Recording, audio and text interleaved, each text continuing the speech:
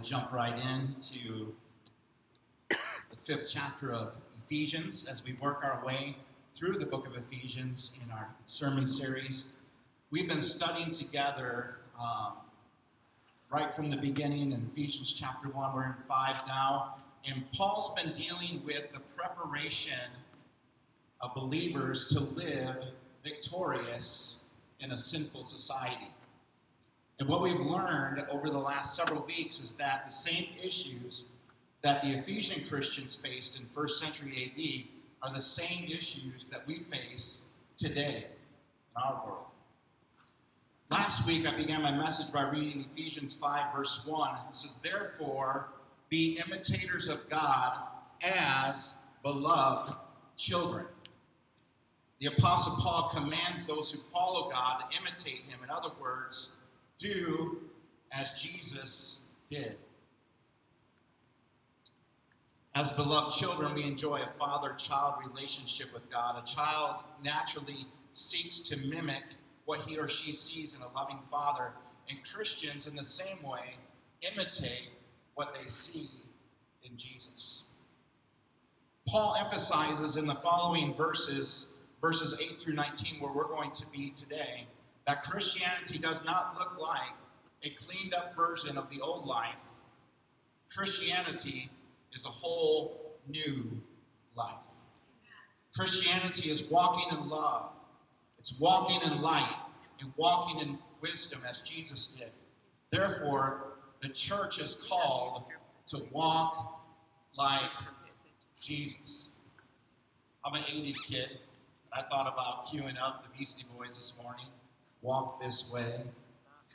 Talk this. Okay, all of them. Anybody ever heard of the Beastie Boys? Yes. Walk like Jesus. Let's pray this morning. Father, we thank you again for your word. We thank you for its truth. We thank you for its power. Lord, we're excited about just chewing on the truths. Lord, just drinking from the well this morning that is your word. I pray, Lord, that your word would go forth and, Lord, accomplish what it's meant to accomplish. In Jesus' name, amen. The Apostle Paul here in chapter 5 is describing how walking is simply a metaphor for how to live the Christian life. And I encourage you this morning to take notes. I'm going to give you some good stuff this morning. I was a landscaper, and while I was attending community college in Rockford, Illinois, I worked at landscaping, and I worked with one of my friends, Jose, and Jose would always be like, he'd be like, "Lance, what's in your picnic basket? Hey, boo-boo, what's in your picnic basket?" He would just make these comments because I would come with like this big bag full of food and refreshments for the day, and I would say, "Jose, I've got some stuff to share." So the bigger the bag, the more to share. So I've got a big bag this morning of some goodies that I want to share with you this morning. And so we're here in Ephesians 5, and walking here, that we're going to be talking about walking, is a metaphor for how we are to live the Christian life. And this idea begins in Ephesians 4, verse 17, with the warning. In verse 17, it says, "You must no longer walk as the Gentiles do in the futility or uselessness of your minds." Paul then describes how that is and goes on to encourage the believers in Ephesus and how they should live now that they are in Christ. And he says, you are to put off the old, okay? And then put on the new. Like if you're going into a dressing room with something new, you don't put it over what you already have on. You take off the old and you put on the new. There's this putting off and putting on. I like how the Message translation talks about this in Ephesians 4, verses 20 through 24. It says, "But that's no life for you. You learned Christ. My assumption is that you have paid careful attention to him. You've been well instructed in the truth, precisely as we have it in Jesus. Since then, we do not have the excuse of ignorance. Everything, and I do mean everything, connected with that old way of life has to go. It's rotten through and through. So he says, get rid of it. Put off the old man and put on an entirely new way of life. A God-fashioned life. A life renewed from the inside and working itself into your conduct as God accurately reproduces his character in you. Everyone knows that walking is taking 2 steps forward, right? And you repeatedly do that. You take 2 steps forward and you take another 2 steps forward. And you repeat that process and you're walking. And this is similar to how we live the Christian life. We are repeatedly putting off the old and putting on the new. Stopping some stuff that we're doing and we're starting new stuff, right? We're stop putting negative and hurtful things in our minds and we're putting positive, encouraging things in our minds. And by the power of grace, Jesus has saved us, delivered us, and changed us. I love what 1 Peter 2:9 says. But you are a chosen people, a royal priesthood, a holy nation. He's talking about the church. God's special possession, that you may declare the praises of him who called you out of darkness into his wonderful light. So Paul says, in light of the truth of all this, I encourage you as beloved children to walk in light. Look with me at Ephesians chapter 5, verse 8. It says, for at one time you were darkness, but now you are light in the Lord. Note that verse 8 doesn't say at one time that you once lived in darkness. It says instead, you were darkness. You were darkness. Think about what it's like to be surrounded by total darkness. When Lisa and I were dating, Lisa invited me to come home with her one weekend from college to visit her parents for the first time. And she lived on a farm in Fulda, Minnesota. Fulda is down towards the southwestern corner of Minnesota, close, about an hour and a half from Sioux Falls, South Dakota. Worthington is the closest larger city there on I-90, and it's a good 25, 30 minutes away from their family farm. And the first thing that I noticed when we arrived at the home of Lisa's parents was that there wasn't any street lights. There wasn't many other houses. The houses were miles and miles apart. It was just all open fields. And when the sun went down, it was dark.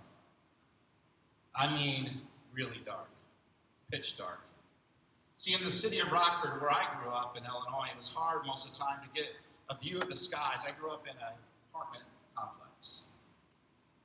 And there was all the lights from the different apartments glowing versus the street lights and the signal lights on the street. It was hard to see the stars, the brightness of the stars in the night sky. But out at Lisa's parents' home, the moon is bright when it's full. If it's cloudy or if the moon is partially covered, it's even more dark, so dark that you can feel it. And as a city boy, I found that quite spooky. It was around December when I visited, and the wind would just howl. And with the darkness and the howling of the wind and the blowing and the cold, it was just not what I was used to. See, darkness is uncomfortable. Darkness is dangerous. Darkness is fearful. And this pretty much sums up a person's life without Christ. You were darkness. They are living in the full embodiment of darkness. It's interesting how the dictionary defines the word darkness. If you look it up, it says that darkness is the absence of light.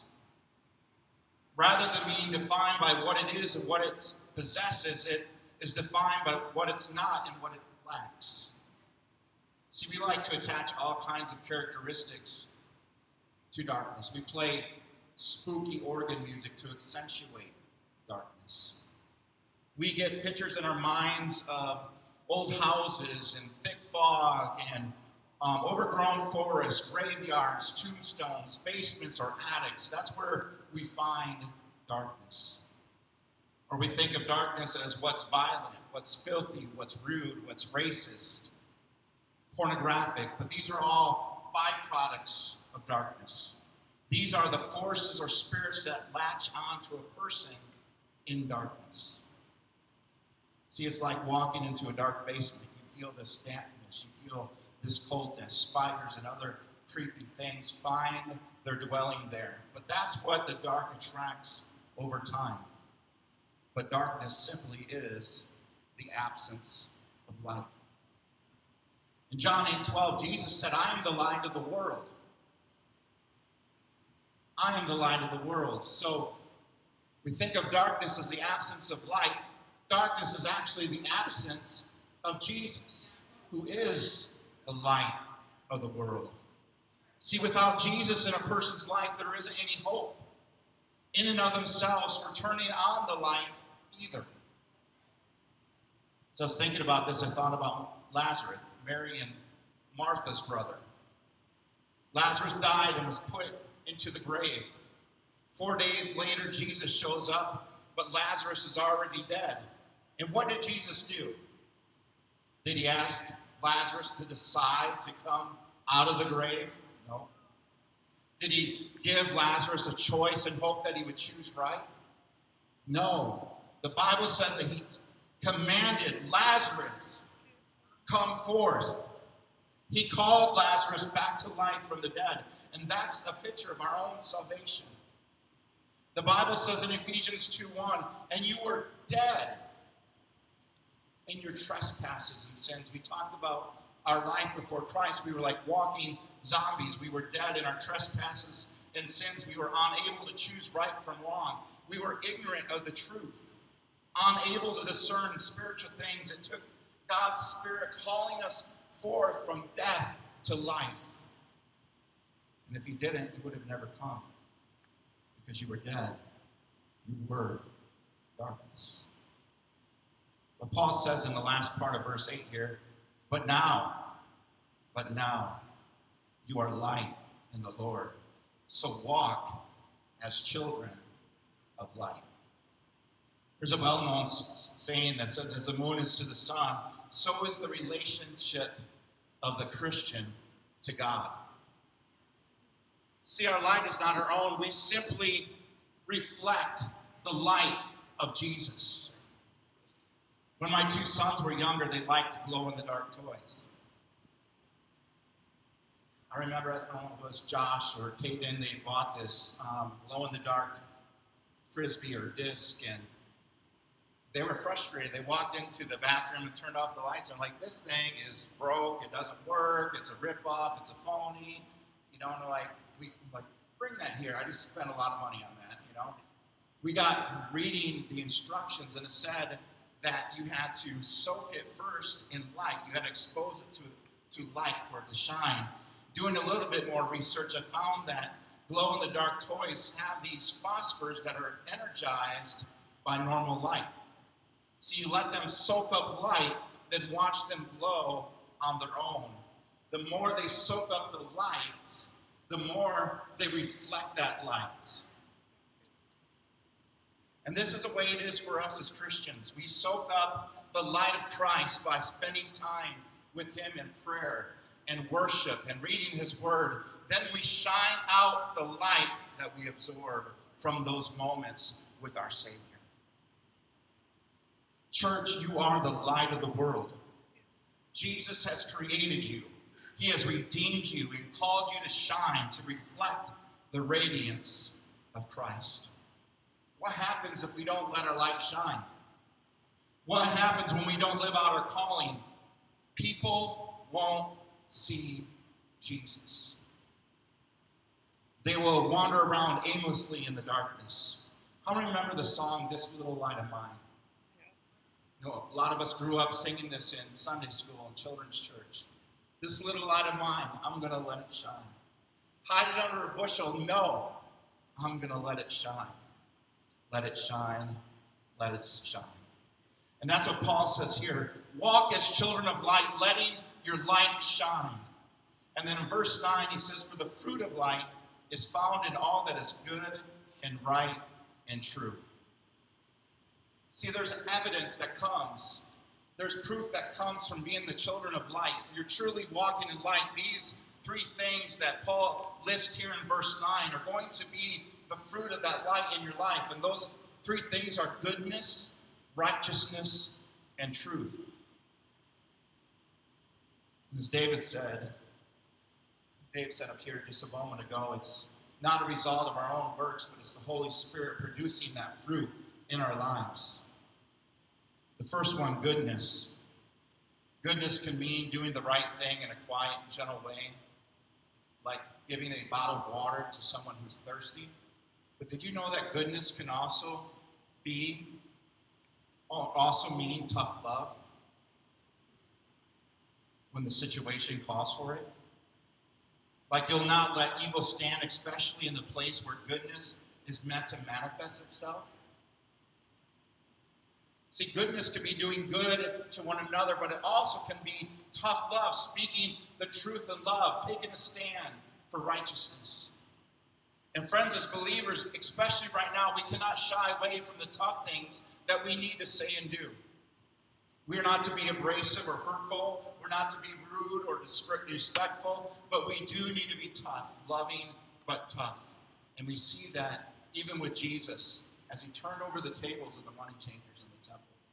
He said, my house shall be called a house of prayer. Second fruit is righteousness. Righteousness has two parts. We are, because of our salvation, because we have been washed by the blood of Jesus, our sins have been washed away. Our guilt is gone. We are in right standing before our Lord. When he saved us, God declared us righteous. He took away our sin and guilt. We are holy or right in his sight. But since we possess God's righteousness, we also pursue right living, right thinking, right doing. We do what's right. And the third fruit is truth. We live our life out in the open. What you see on Sunday should match the way you live your life Monday through Saturday. We live as children of truth, people of integrity. We're trustworthy, we're reliable, we're honest. In verse 10, Paul says, and try to discern what is pleasing to the Lord. To discern means putting every thought, word, and action to the test in order to discern what does Jesus think about this. This is so practical.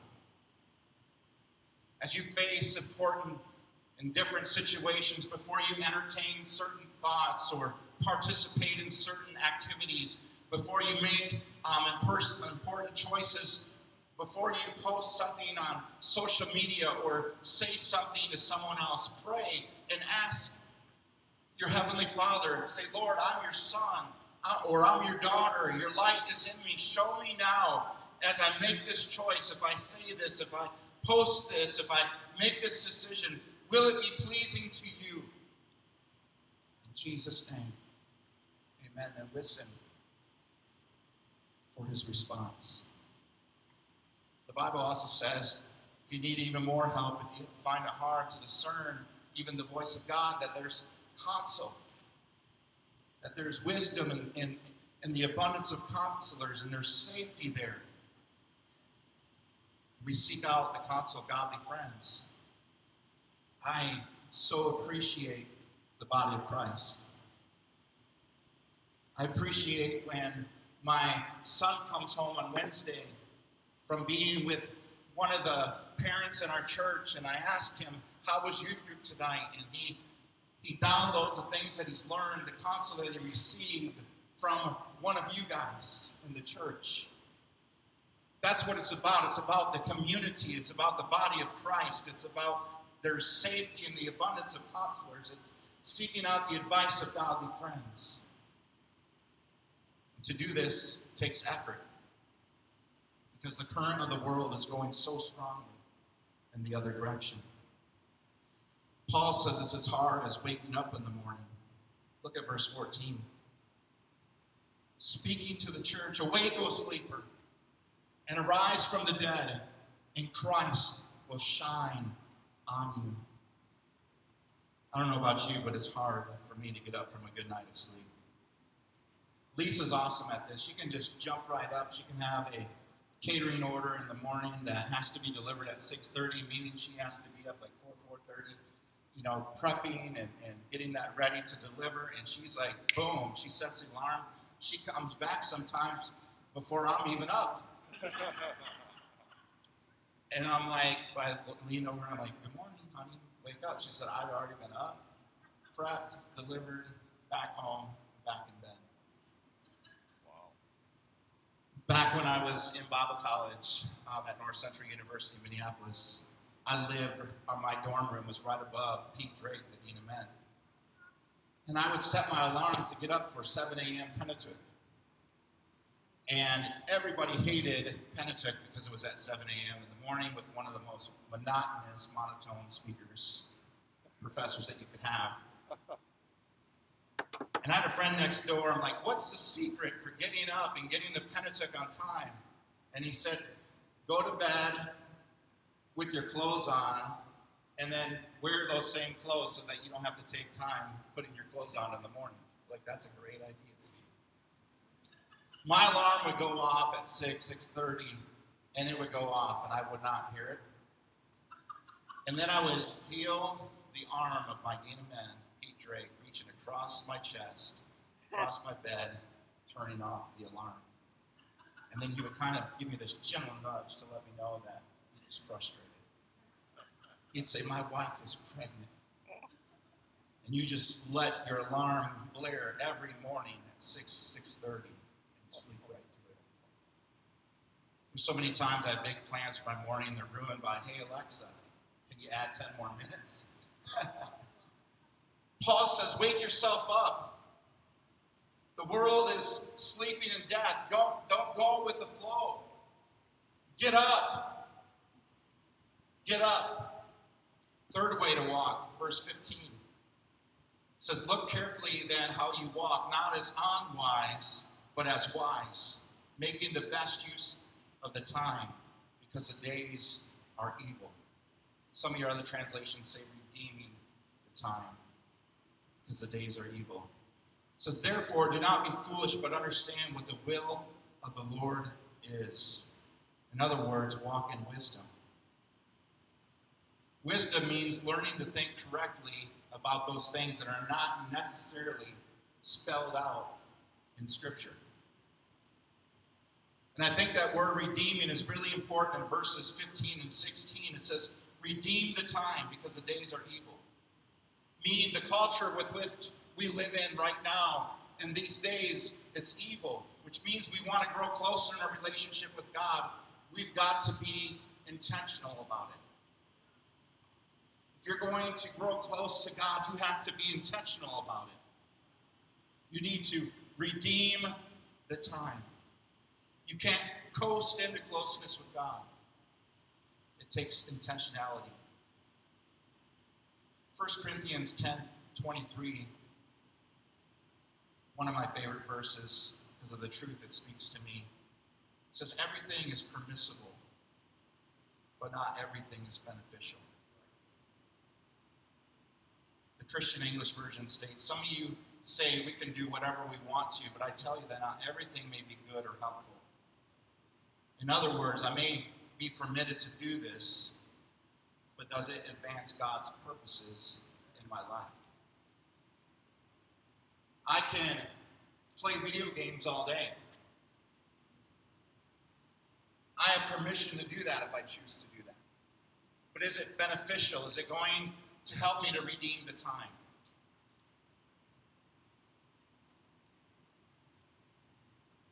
Is it going to help me grow? Maybe you have relationships that are not wrong, but are the people that you're hanging around with helping you grow spiritually? Friends are the future you. You become like the people you hang out with.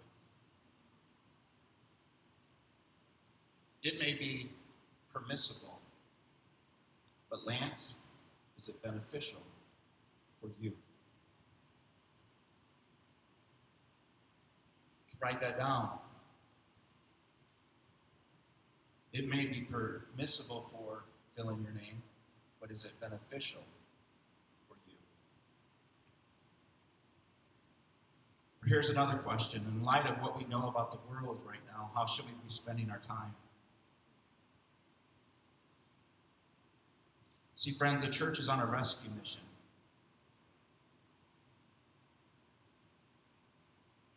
I was thinking back to Rock Valley College in Rockford.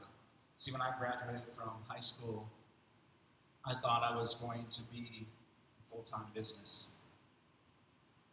I signed up for Rock Valley because everyone said, hey, rather than going to Northern Illinois University over in DeKalb, Illinois, why don't you go to Rock Valley? It's cheaper, and you can transfer your generals, your credits there, and then you can pursue the rest of your bachelor's degree, your undergraduate degree, and spend less money.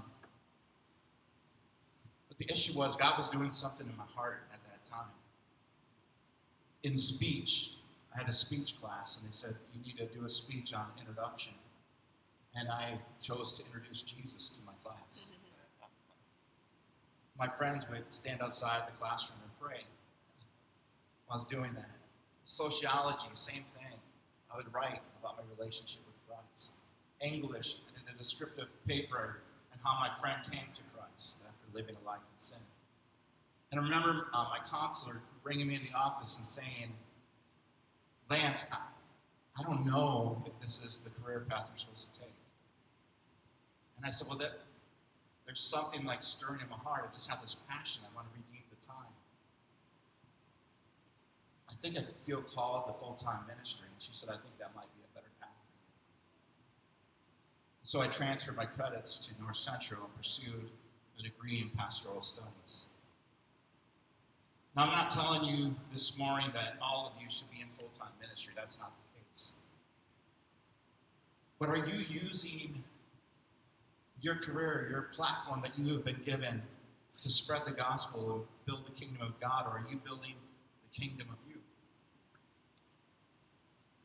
We just got back from a week in Florida a couple weeks ago. And what do they do before you take off? The flight attendant gets up, and the first thing they do is make you aware of the safety card, right? It's in the back of your seat bag, blah, blah, blah. And, you kind of zone it out. And she's like, if the oxygen mask falls, you can almost repeat it. Make sure you put it on the child first, or not put on the child first, put it on yourself first. Kristen just got back too from vacation, so she knows. Use your seat cushion as a life preserver. If there's not the life jacket that you could self-inflate, know where the exit rows are, all those things. And so say if the pilot came to the flight attendants or called them, phoned them, had them come to the cockpit and told them that the plane was going down, shouldn't it be the response of the flight attendant to make the passengers aware of their best chances for survival? I want at the end of my life to be able to answer the question that I did everything that I could as a believer to make sure that others were aware of their chances for survival, making it to heaven. 3 ways Paul tells us that we will walk based on our identity in Christ. Last week I talked about walking in love. This week, walking in light, walking in wisdom. And as we're talking about walking, I think it's important to talk about one of the potholes that we can face. And it's talked about here in verses 18 and 19. these false comforts, look at verse 18. It says, "Do not overindulge in wine, a thing in which excess is so easy, but drink deeply of God's Spirit." Why do you think the Apostle Paul compares overindulging with wine and drinking deeply of God's Spirit? Wine or alcohol is a depressant, right? It stops or it greatly reduces the brain's activity. I had a pastor friend who came to me and said, "Brother, I need prayer." And I said, "Why?" And he's like, "I am living my life out of balance as a pastor, as a shepherd. And I'm doing way too much. Just to get it going in the morning and to keep up to speed, I am like drinking multiple shots of espresso, coffee, I've got a Trente, cold brew all day long." And he says, and my heart's revved up, I'm just like going and going and going. Then I come home at night, and my wife and my children are there, and they want my attention, and I'm like still like, boom, the adrenaline is the rush that I have to go. And he said, "I've got a stash of alcohol. And I go and hide, and I drink that alcohol to come down from the high as a depressant." At first I was like, wow, I drink a lot of coffee too. I was starting to feel a little bit convicted there. And just relating with him, just feeling his pain, he was overindulging. Now, it's not wrong. The Bible doesn't say it's wrong to drink alcohol in moderation. But that's not the point that I'm making here. The point here is overindulging with wine and drinking in order as a depressant. See, both alcohol and the Spirit help you deal with the pressures and disappointments of life. But they do it in different ways, right? Alcohol deadens our reaction, our responses. The Spirit stimulates. Alcohol helps us to get rid of worry by making us forget. The Spirit gets rid of worry by helping us to remember. Alcohol gives you courage by making you less aware of the dangers around you. The Spirit gives you courage by showing you how much bigger your God is than the things that you are facing. So Paul says, beware of these false comforts. Drink deeply of God's Spirit. And then I like what it says here. It says, speak to one another with psalms and hymns and spiritual songs. Sing and offer praise in your hearts to the Lord. And I was thinking, that would be pretty awkward if somebody came up to me and said, "I can't. Pastor Lance, I just can't." And then I just started singing to him, "Oh no, the Bible says you can do all things." That's not what it's talking about, like singing to someone. No one wants me to sing to them. But what I think that this is saying, what Paul is saying here, is that when a believer, another person that you love and you care about comes to you and says, "Man, my life is filled with fear and anxiety," and or they come to you and say, "I can't," you can say, "You can do all things through Christ who strengthens you."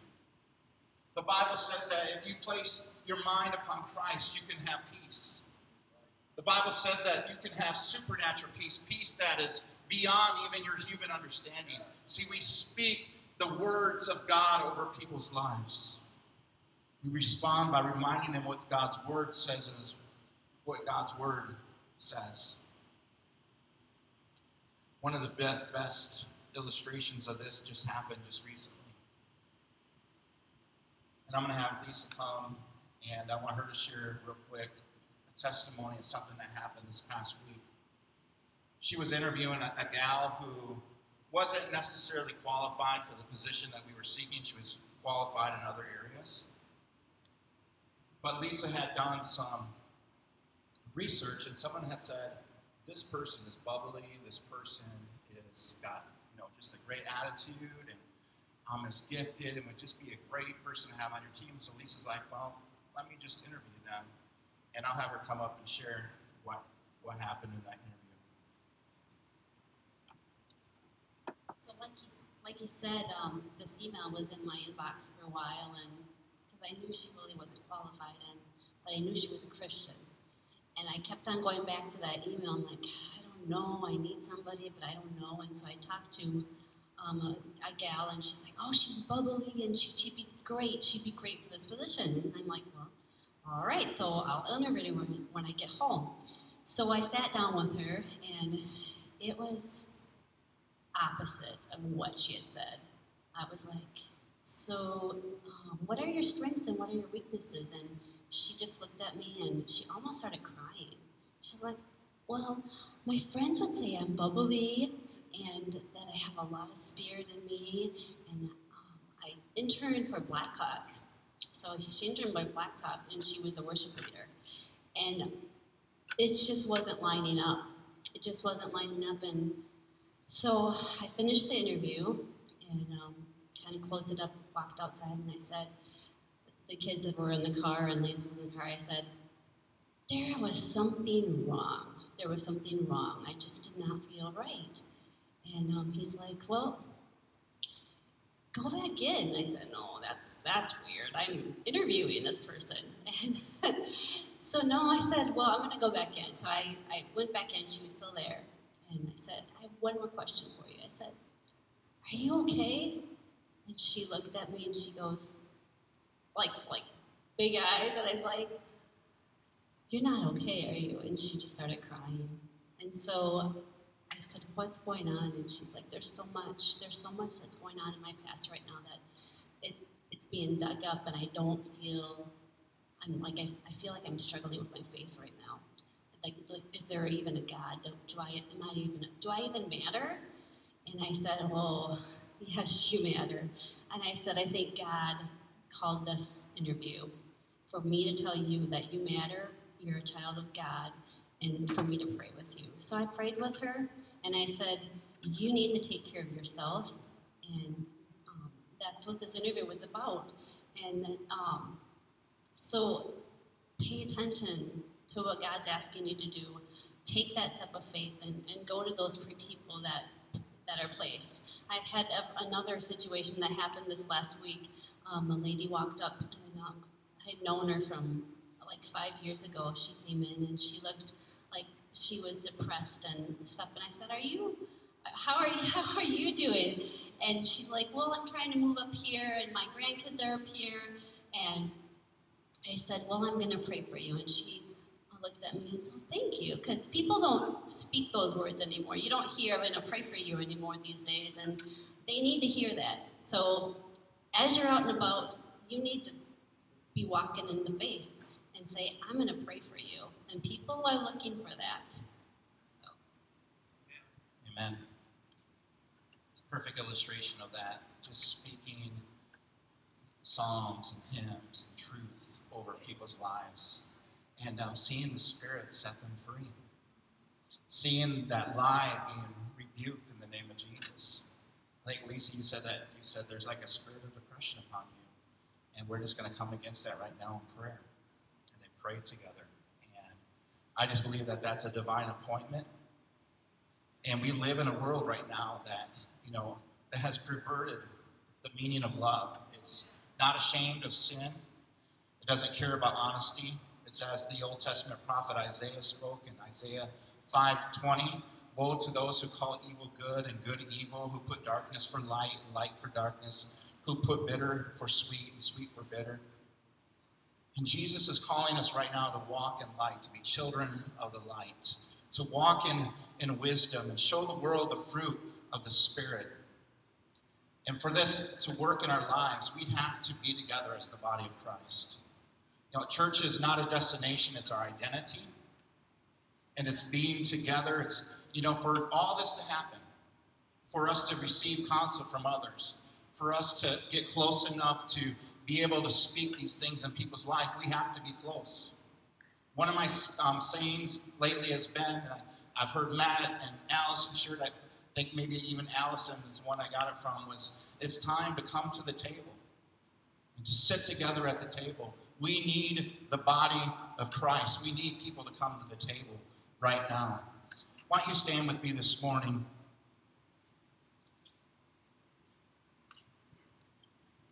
I'd be wrong if I didn't give an opportunity right now for those of you who may be watching online or even here this morning, if you don't know Jesus Christ as your Lord and Savior, that's where it all goes back to, Ephesians 5, verse 1. Be imitators of God as beloved children. If you feel like you're not a child of God, you're not one of his children, I want to give you an opportunity this morning. The Bible says in Romans 10:9, if you confess with your mouth that Jesus is Lord and believe with your heart that God raised him from the dead, you will be saved. You can have a relationship with Christ this morning. You can go from darkness to light. And if you haven't done it yet, you can do it right now. So let's just bow our heads right now. In your own words, just pray a prayer like this. Father, I confess that I'm lost, that I'm in darkness, that my life is absent of your light. And I feel right now your Spirit calling me out of darkness and into light. And I believe, Jesus, that you died and that you gave your life on the cross for my sins. That you died for me. I believe, Lord, that you were placed in the grave, and 3 days later you rose again, conquering death in the grave. And so, Lord, I confess my sins. I believe with my heart. And the Bible says if you've done that right now, however way you just prayed that prayer, you reached out to the Father, you felt his Spirit calling you, the Bible says that you are saved. That your name is written in the Lamb's Book of Life. Father, we know that the angels rejoice over that one, Lord, who gives their life to Christ, who's called out of darkness and into light.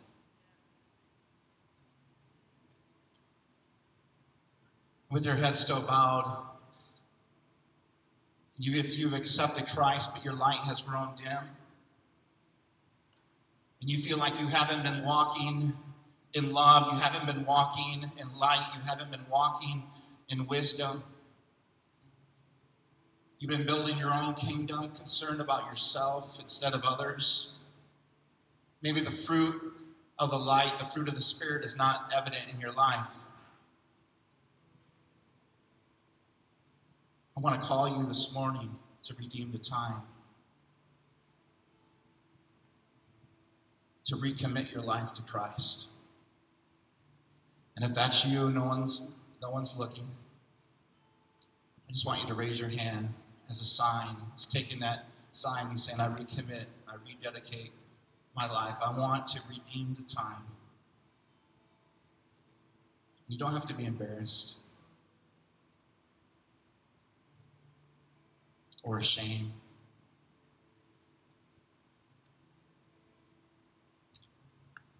Thanks, brother. Anyone else?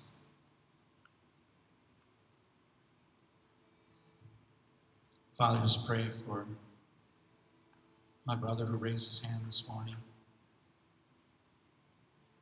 It's a sign of wanting to reconnect, to shine brighter, to reflect the sun. He wants to soak, Lord, in your presence so that he can shine bright for you.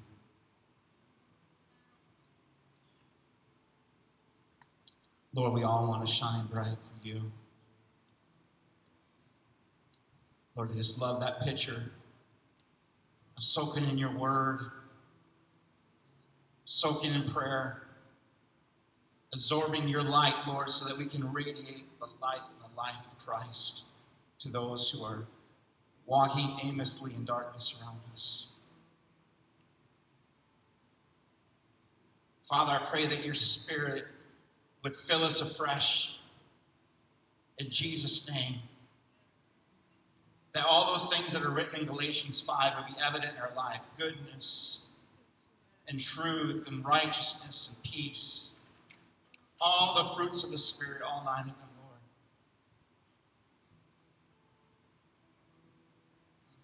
Fill our cup this morning, Lord. Fill it up, let it overflow, Lord.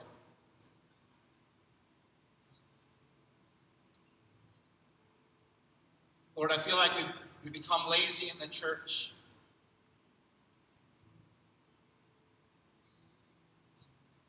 Especially, it's been so easy, Lord, in the last year to do so, as we've been disconnected from one another. So easy in the Midwest, in the cold, to stay hunkered down and stay away. But you're calling us forth, Lord, to be light. To be light, we have to be close.